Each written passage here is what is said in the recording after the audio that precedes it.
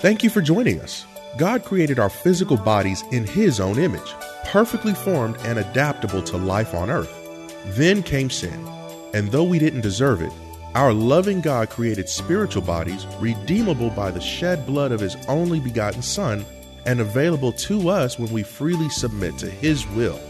At the point of conversion, we become members of the family of God. In other words, we embody the anatomy of the Lord's church. Listen closely with Bible, pen, and paper handy as Pastor Rander leads us on this edifying spiritual journey. And Father, help me to preach in the power of your Spirit. I need you now. I can't preach without you. Forgive my sins and my transgressions and the sins of your people. Give us ears of learning, of hearing in the Spirit of God, what you would have us to know. Speak now, your servants are listening. In Jesus' name. And all God's children said, amen. Isn't it good to be in the house of God today? It is so wonderful. It's okay. Give God a hand clap of praise. It is so wonderful to be in the house of God. We're going to continue in that great passage found in Acts chapter 4, verse 31 is our text. We're going to continue from there and just get your pen and paper ready for documentation as God has a word for all of us this morning. Acts 4:31 says, and when they had prayed, the place where they were assembled together was shaken, and they were all filled with the Holy Spirit, and they spoke the word of God with boldness. And I want to preach again from the subject, the power of a praying church. The power of a praying church. I hope you participated in the prayer watch, the 14-hour prayer watch this past Wednesday, where the whole entirety of Maranatha was given over to prayer in your particular homes, going over the prayer prompters that we gave you so that we could petition God over the concerns of our family, church, and our nation to the glory of God. If the things that's happening before our eyes don't move us to pray, then I wonder what will move us to pray. Jesus said, my house shall be called a house of prayer. The power of a praying church. Why must the church give priority to prayer? God says for us to pray. The Word of God says for us to pray. We see prayer in the Old Testament. We see prayer all the way through the New Testament. And even today, we ought to be a praying people to the glory of God. If we're not praying, we are most spiritually negligent indeed. Why must the church give priority to prayer? Well, we give priority to prayer because prayer enlightens our mind spiritually. It opens our minds to the Word of God, the things of God. Prayer illuminates our mind. Prayer instructs our mind. We can follow the instructions that our Lord has mandated from His Word. We are able to discern and dissect and glean from the Word of God through the instructions of the Word. Prayer gives spiritual insights. Lift the insights up right from the pages of Holy Scripture. We get spiritual insights from the Word of God. Prayer gives us the ability to comprehend God's Word. You know, there are things in the Bible we won't understand unless we're praying, and prayer gives us the ability to comprehend the precious Word of God. Prayer changes our behavior.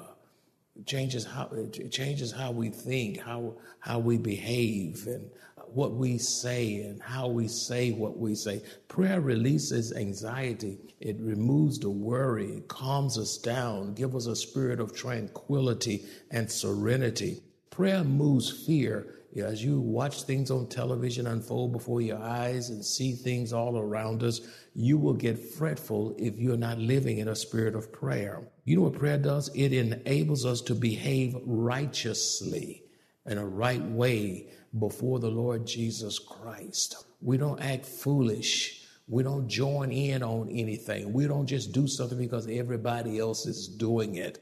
We have the mind of Christ, the words of Christ, and we need to be found having good behavior, a right behavior before a holy and just God. Prayer reveals the truth about ourselves. When we are praying, God will show us insights into our personal lives that we haven't seen before, and God wants us to deal with them. You know what prayer does? It prepares us for spiritual warfare. The day you get saved, the day that you trust the Lord Jesus Christ as your personal Savior, the war is on. Before you were saved, you only had the old Adamic nature with the proclivity and bent on sin. But once you got born again, you were imparted with a new nature. You became a new creation in Christ. And then there was an inner war within you against the flesh and the Holy Spirit. And then there's a war raging outside of you in the world against Satan and his demons, against believers and God's holy angel. There's a war at hand, and sadly, many believers don't even realize that the war is on. You know why we need to be given over to prayer? Is because prayer revives us. Prayer revives us. You know, a revival is a spiritual awakening. God's people needs a spiritual awakening. Prayer makes us alive. Revival is to make us alive. Revival brings about spiritual restoration. It restores us spiritually. You know what revival does? It ignites fire and passion in believers. Revival fires us up. We're not just dragging in our faith. We're not just struggling and just trying. Everything that's sacred and God tells us to do, we find it difficult to do it. That's a sign that you've lost your fire and your passion. But revival ignites the fire and the passion in believers. Many believers, even in this pandemic, they've become dry, they become dull, and they become lukewarm. And if you're not careful, this pandemic will cause you to regress spiritually if you don't stay spiritually attuned to God, whether you are in person worshiping or whether you are at home worshiping. If you're not doing the things to maintain the fire of God in your heart, you will become dry. It doesn't take long to become spiritually dry. It doesn't take long to become spiritually dull. And it doesn't take long to become spiritually lukewarm. And you cannot be used of God when you're dry, dull, and lukewarm. With that being said, then I'll ask a poignant question. Why is the fire and passion for Christ waning in so many saints during this pandemic? Why is the fire and passion for Christ waning in so many saints during this pandemic? I mean, this pandemic ought to cause us to get closer to God. I mean, right now, I want to be closer to God. I mean, I want to know God. I want to be on fire for God. I want to see God do something through me, to me, with me, whether I'm at home or whether I'm in the church. I have responsibility before God. And even if I'm at home, it doesn't dismiss me from my spiritual responsibilities to the glory of God. Why is the fire and passion for Christ waning in so many saints during this pandemic? Well, let me give you some reasons so that we can stay on fire for God. You know what puts out the fire and passion? Fear and worry will diminish your passion and enthusiasm for Christ. Fear. If you're living in fear, and if you're looking at spiking numbers and reports and charts and up and down, the media is all over the place. And if you just live in that stuff and you just let it consume you, you will become worried and fretful, and it will diminish your passion and your enthusiasm for Christ. You're just looking at the stuff on social media. You're talking about it, you're gazing at it, you're turning it over and over in your minds to your own spiritual detriment, and your fire, the fire of God, begins to wane in your life. Or why is the fire and passion for Christ waning in so many saints? Because of complacency, apathy, and stagnancy, which will keep believers from being productive and possessing zeal for Christ. If you become complacent and apathetic and stagnant, your productivity will regress, and you'll no longer have the zeal, the passion, the fire of God in your soul. You can be saved in Christ on your way to heaven, but you're going to heaven spiritually dry and dull and drab. If you're worshiping God online at home for whatever reason, that don't mean you ought to lose your passion because you're at home. Or if you're in-person worshiping, it doesn't mean you ought to lose your fire because you are in person worshiping. There are people who come to church and then they leave just like they came, and their lives aren't any better. And that's a sure sign that the zeal and the passion is gone. Many believers are so fixated on politics that it results in their being misdirected, frustrated, and angry. And when you're misdirected, you'll lose your passion. When you're misdirected, you'll become rather more frustrated. And when you're misdirected, you'll become more angry. And angry people don't have passion. A perpetual state of anger will cause you to lose your passion and your zeal. And politics will do that. Some people have more politics in them than they do the Word of God. They have such an allegiance to a political party that political party sometimes let them down, sometimes this, and sometimes they hate the opposing party so much until they don't know what to do with themselves. You just bring up politics and they just start getting nervous, and they look like they have withdrawal symptoms or something. They go crazy. Many believers are so fixated on politics. Politics will take away your fire, your zeal, and lead you into misdirection. It has its place, but politics is not the answer for the world in which we live. Calm down. God is in control. You can sit there and relax and say, why are you so calm? Because God's on the throne. He already knows who's going to be in charge. And whoever's in charge, I tell you what, God is on the throne in my life, because that person sure won't be on the throne. Amen. And if you think any man can fix this country, you're fooling yourself. This country will not be fixed without divine intervention from God. Did you just hear what I said? I said a big statement in the Holy Spirit. This country will not be fixed without divine intervention from Christ. We need the Lord. We need the Lord, and we need to talk spiritually, not politically. Why is the fire and passion for Christ waning in so many saints during this pandemic?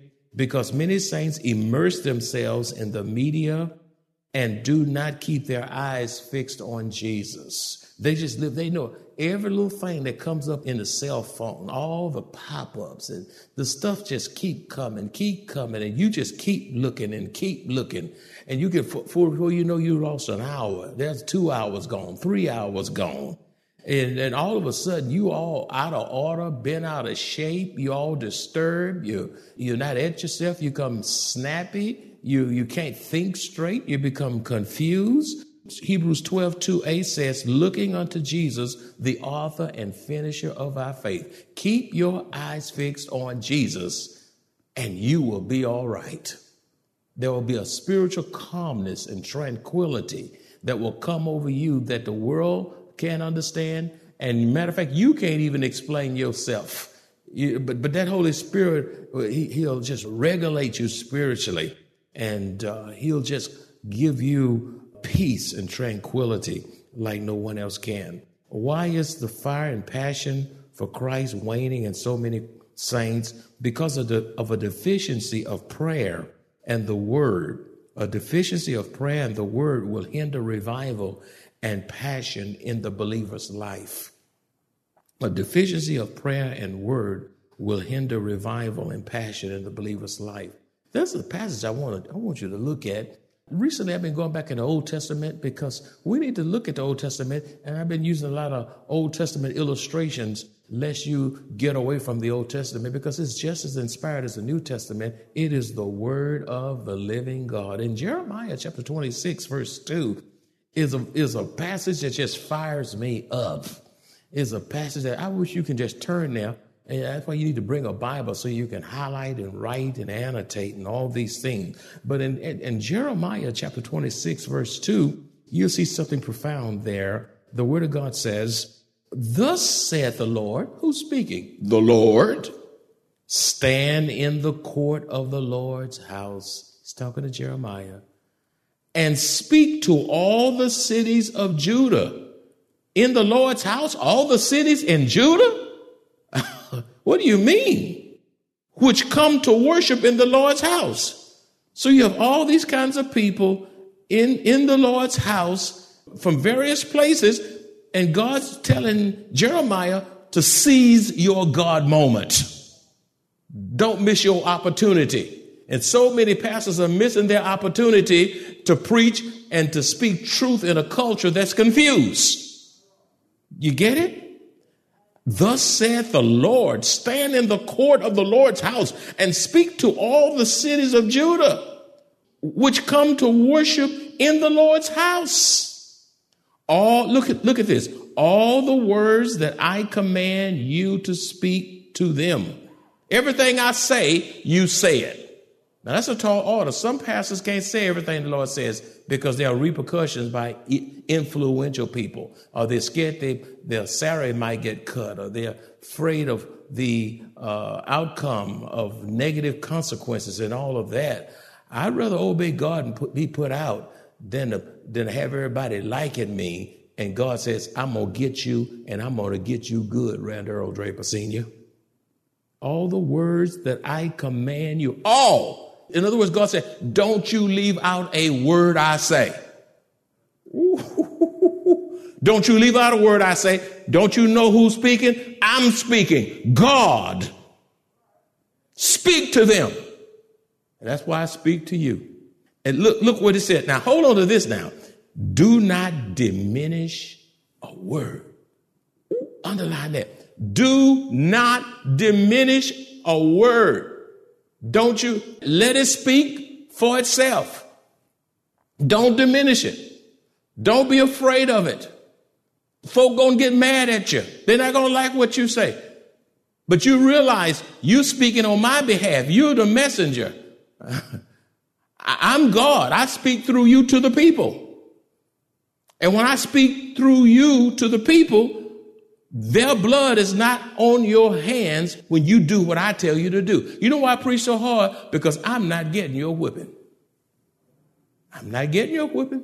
No. You won't be able to stand up and say when you stand before God, Pastor Draper didn't tell me this. He said, yes, he did. He's going to give you the day, the time, the hour. So you're without excuse. He says, do not diminish a word. The Lord holds pastors responsible for speaking the whole counsel of God to the congregation they shepherd. I say it again. The Lord holds pastors responsible for speaking the whole counsel of God to the congregations they shepherd, because within the congregation is a diverse people, just like here in the passage, is a diverse people. Because you say, where is that in the passage? It says, speak to all the cities of Judah, which have come to worship me. It was diversity in the house of God. That's why we can't afford to have racism, racial prejudice, or anything like that in the church. Because God's going to bring people here from the east, west, north, and south. They come here from different cities. They come here from Schertz and Universal City and Helotes and San Antonio and New Braunfels and San Marcos and Austin. They come from Floresville. They come from Seguin and on and on and on. They come from different cities. They come and they land right here together. Praise be God.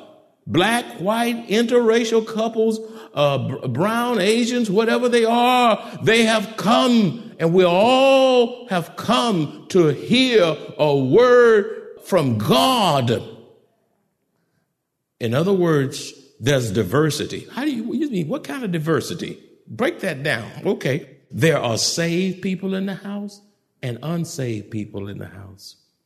There are believers and unbelievers. There are people who are hot for God in the house, and there are people who are cold for God in the house. You have those who are close to God in the house and those who are estranged from God in the house. You have those who are in spiritual regression right here in this house. We have visitors and believers from different cities who have come to worship the Lord in this house, in this place. The scripture also says, do not diminish a word. When God says, do not diminish a word, he is saying, do not add or take anything from what God has said. Don't add to it. Don't take nothing from it. Preach it straight. Cut it straight. We have to be praying to do that, because some truth are hard truth. Some truth is so hard the people can't digest it. They leave mad. I hope they leave mad so they can deal with themselves. They can't change feeling good about themselves.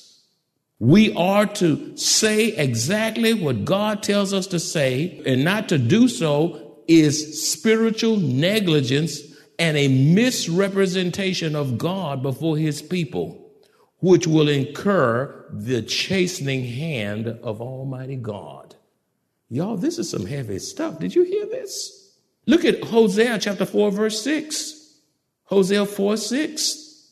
When there's a diminishing of prayer and the word, then there's a waning of passion and zeal and fire for God. Hosea, the little tiny book, Hosea 4:6, it also says, my people. Some people put their hopes in Trump, Biden, whoever. Some people may be upset because others didn't make it. Some people upset because they don't have good choices, and on and on and on it goes. But I'm going to tell you something. God is not waiting on the president. God is not waiting on the Senate, the Congress. Most of the time they can't agree on nothing anyhow. God is not waiting on celebrities. God is not waiting on movie stars. God is not waiting on rap stars. God's not waiting on anybody you think highly of, icons and all of these things. He says, my people are destroyed for a lack of knowledge. It's right in the church. A lack of knowledge. Preachers and teachers, you teach Sunday school, you teach men's ministry, you pastor churches, you give leadership in any parachurch ministry. You are held responsible to God for what you teach God's people. My people are destroyed for a lack of knowledge. Because you have rejected knowledge, I also will reject you from being priest. There are many in the pulpit will be rejected by God. And there are many in the pew and in chairs will be rejected by God. Why? Because you have forgotten the law of God. Underline that. Because you have forgotten the law of God. I also will forget your children. Now, y'all, that's deep. You forget God, not only will I forget you, I forget your children. It's going to be hard when I forget them. There are spiritual implications to what you do as parents. And what you do as parents have repercussions as it relates to your children. Beloved, when there is a famine and ignorance of the word of God among pastors and congregants, we are unable to pass the word of God down to future generations when we as parents are ignorant and lack knowledge of the word of God. How are you going to pass down what you don't know? How are you going to pass it down to future, your posterity, your future generations, which leaves your children spiritually deficient and results in their rebelling against God because they have no word in them? All they have is basketball, football, basketball, baseball, volleyball, tennis, and everything else is in them. But when they encounter the troubles of this world, that ball can't deliver them. Some of you get your Bibles, your B's mixed up. The ball is not the Bible. The Bible is the Bible. And that's why so many of us today have more substance, because our parents brought us to church. We were raised up in the church. Now we have an unchurched generation because the parents are unchurched. They could care less about the church. They don't even think the church is essential.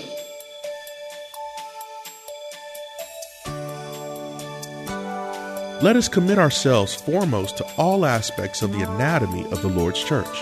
As we grow step by step in the Word of God, steadfastly apply His commandments to our lives, and obediently walk by faith and not by sight until the day of His appearing, we will experience the blessings of God. If you enjoy this kind of biblical teaching or would like to hear this message in its entirety, please visit www.maranathasa.org, where you will find an archive of audio messages, service times, directions to the church, upcoming events, and much more. You can also reach us at 210-821-5683. Maranatha Bible Church is located at 7855 East Loop 1604 North in Converse, Texas, directly across from Randolph Air Force Base.